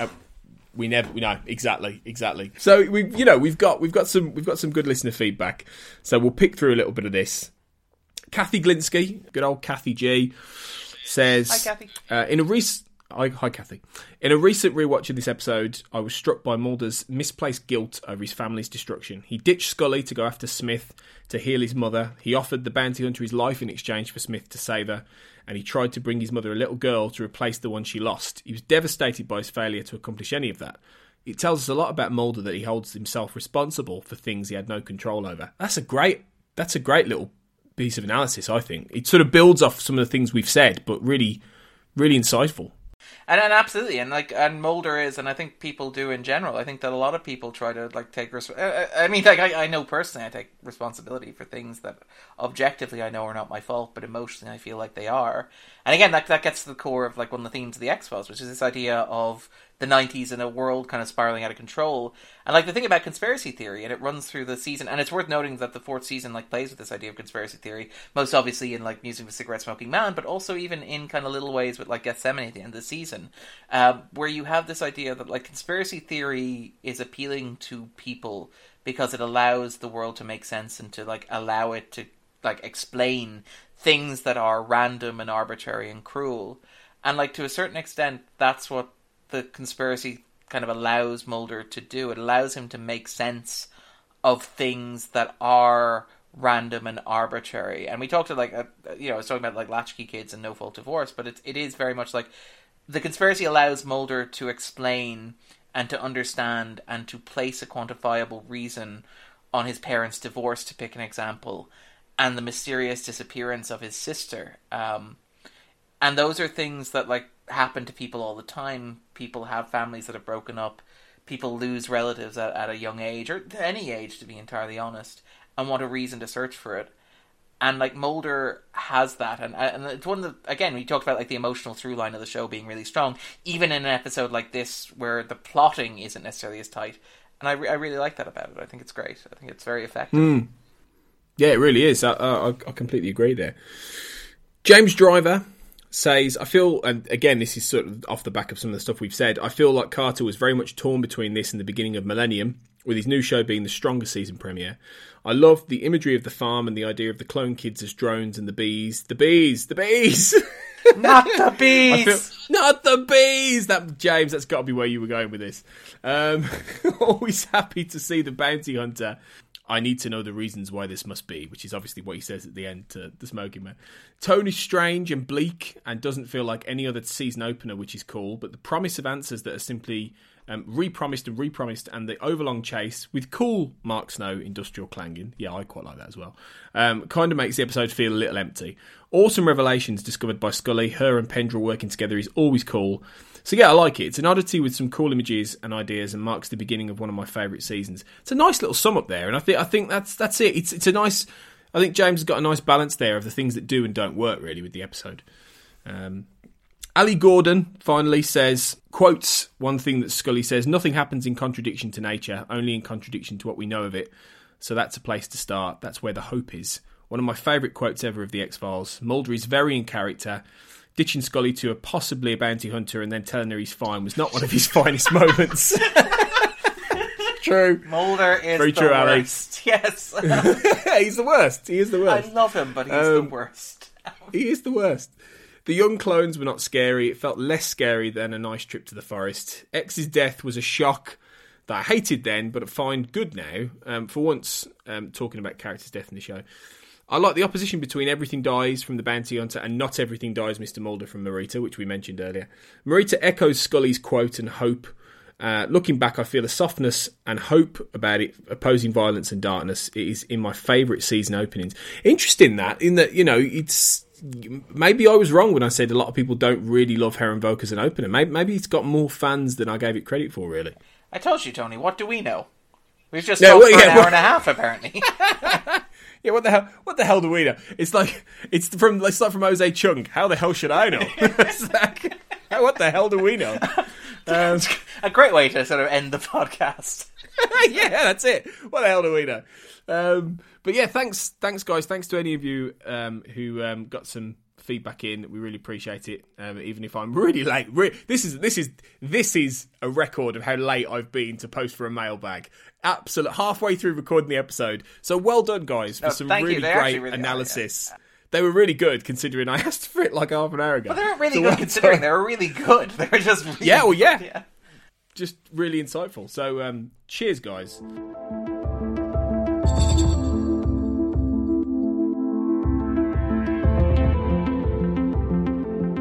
So yeah, that's it then. That's it for the premiere of season 4 of the X-Files and the X-Cast, obviously, because this is a whole new season. We've been off air for a few months, really, apart from the odd episode here and there, the odd roundtable, the odd special interview episodes. But we're back now weekly until probably around September, October time, covering all of season 4. We've got some additional little episodes coming as well. We've got some fun little pieces there that will be slotted in. We've got some cool interviews. We've got Karen Conoval back on the show. We've got Kristen Cloak Morgan back on the show, which will be tying into some of the episodes that they're focusing on. So, like, amazing, and, The Field Where I Died. I know that Sarah Blair, these are both with Sarah Blair. She both interviewed both of them, and I think she got some great stuff from Kristen Cloak. We'll have Benjamin Van Allen back on the show, writer of Familiar. He's talking with Carl Sweeney about Paper Hearts, which is going to be good fun. We've got some new guests as well this year. We've got Sarah Stiegel, who is well known in the X-Files fan community. Great writer, been long involved. Amazing. Yeah, she's brilliant. She's on for a couple of episodes. We've got a few patrons who've been on some of the other shows, like Dina Ferreri, who you recorded Never Again with relatively recently, didn't you, Darren? Yeah. Which is I feel really bad that Dina's Dina's amazing, because I can't say, well, I'd record with her never again. I would record with her anytime. She's amazing. She's really, really great.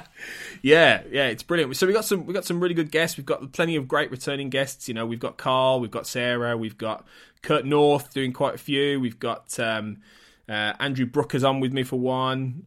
We've got Chris Knowles back as ever with some. We've got another wonderful sort of deep dive, like he did with Oublier. We've got him doing Paper Hearts. It's going to be amazing. And going into some really big holes. But yeah, some really good holes with that. So yeah, we've got some. Yeah, he's ace. So we've got some great.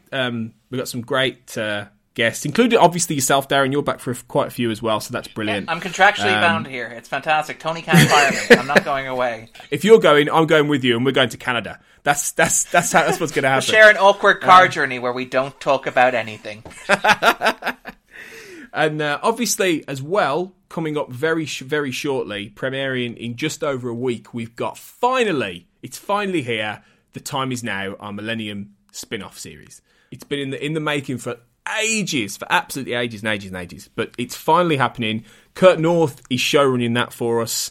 You and I, Darren, did the pilot. You're on a few more episodes as well, and there's it's the same format as the X-Cast, and it's going to be great. It's going to be really good. We've also got some cool interviews. We've got like Megan Gallagher, who plays Catherine Black, on the show. We've got Bill Smitrovich, who plays Bob Fletcher. Amazing. All these really good people. Yeah, lovely people. Great to talk to. So yeah, it's going to be great. If you're a fan of the X-Cast, then I encourage you to listen to The Time Is Now, because if you're a Millennium fan, you're going to absolutely love it. If you're not a Millennium fan, it's a great way into a show that I would really encourage you, because when it's great, it's as good as the X-Files. Yeah.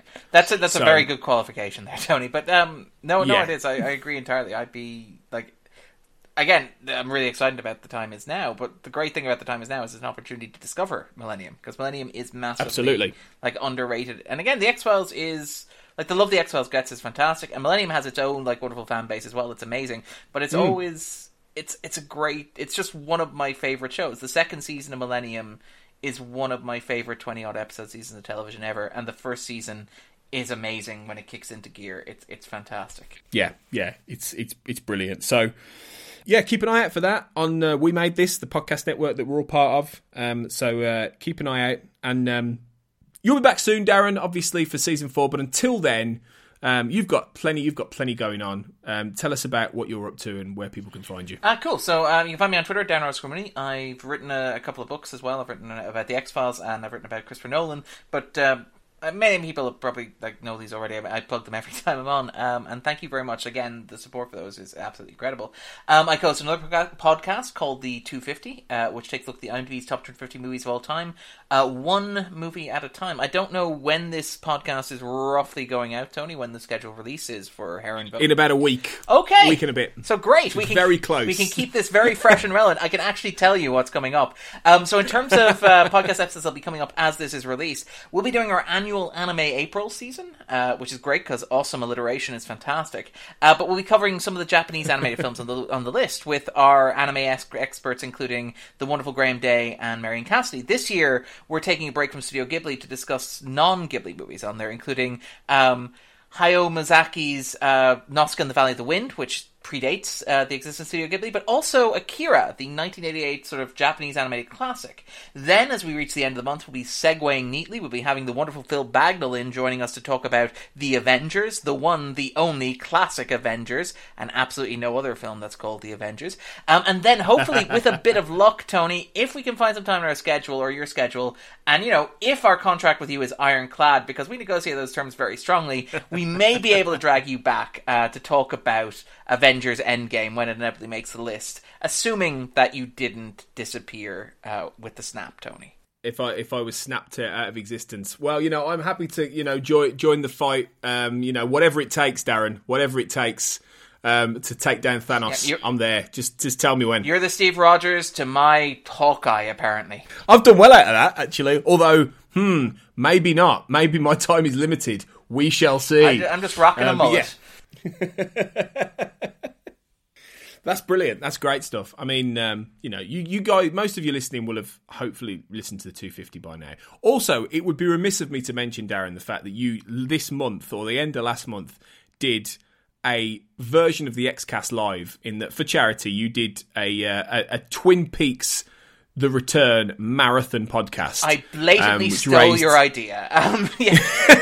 Unashamedly and unapologetically. Tony was a huge inspiration for this, and actually we thank him on the show as well, and we credit him as well. And he was really good at giving advice for this as well. Really, really vital advice, including things like eat lots of carbohydrates, stay alive, drink lots of water, like the actual important stuff, which was great. And Tony really was fantastic. But it was the XCast Live which was an inspiration. Again, if anybody listened to the XCast Live, I am in awe of it. I was in awe of it listening to it, and as somebody who struggled to keep his head above water doing literally 3/4 of the thing that you did, I am even more in awe of the XCast Live.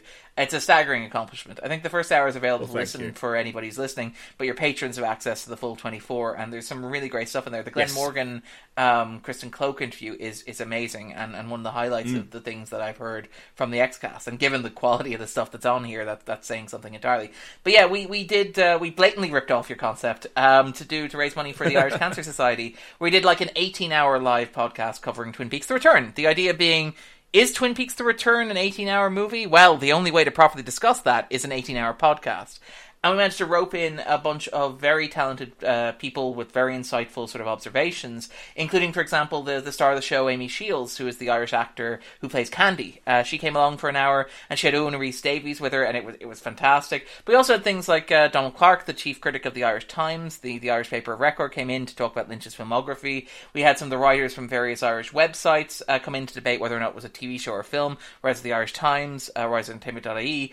We had the wonderful Karina Camerino from the Camerino Bakery in Dublin came in to offer 2 sage pieces of observation. First of all, to talk about food in Twin Peaks, but also to warn myself and my co-host 3 hours into the podcast, we probably shouldn't eat that much cherry pie. But no, it really was great. The first 11 hours are actually available to listen to and to stream if you want to try them out. There's some really great stuff on there. I'm very proud of how it turned out, if only because we managed to assemble a group of very talented people. There was a dream, Tony, of a very special group of people who had come together in a time of crisis. But we did also raise some money for charity. And also, if you are thinking about donating to charity, you can still donate. The page is still up there. But even if you just want to donate to charity in general, I would wholeheartedly recommend that as well. We're hoping to get the full 18 hours up, but at the moment, the first 11 are up there for your listening delectation. It's just a brilliant achievement, and I think Twin Peaks obviously has got a it's a big influence in many ways on the X-Files. You know, there's definite connective DNA between the two. So, you know, I think if you haven't traditionally listened to the 250, then I think this is in its own way, it's a great entry point for that really great podcast. So, you know, go and listen to it, guys. It's fantastic. Amazing achievement, raising some brilliant money. So, you know, kudos to you guys because you did a great job. There's also something very Lynchian when we reach about 3:30 in the morning and sort of are just rambling incoherently. It's great. No, it was fantastic. But yeah, you'll be back very soon. I think your next appearance on the Xcast is Unruhe. Which is a good one. I think you're with Carl on that one, so that'll be good. That'll be good fun in a couple of weeks. So check that out, guys. Thanks again, Darren. It's been great to talk to you again. We'll be back again. I think we're top and tailing this season. We're doing the season finale as well, Gethsemane. So it'll be a bit of a while, but we'll be back. So I'll be back next week. I'm not on the show less this season. I'll be honest. I'm doing a Chris Carter this year. You know, I'm sort of juggling all kinds of different things. So I'm on Home next week, which is sort of like a re-air in a way because it's an old episode that we've repurposed. But then I won't be back till the finale probably. So it's but you've got, like I say, you've got a ton of people keeping you going. So I'll be back eventually. But yeah, thanks again for listening. Welcome to season 4. We're back, and remember, as always, everything dies, or not, maybe.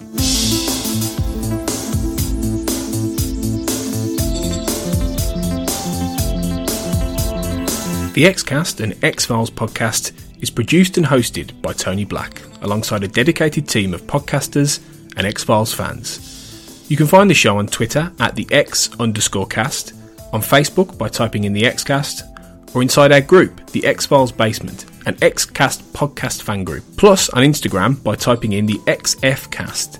If you're a fan of the show, why not support us on Patreon?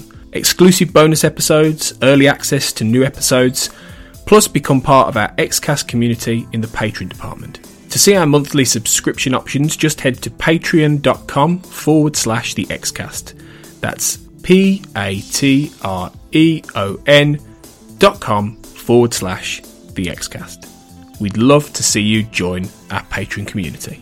We're also part of the We Made This podcast network at We Made This Pod on Twitter and We Made This on Facebook.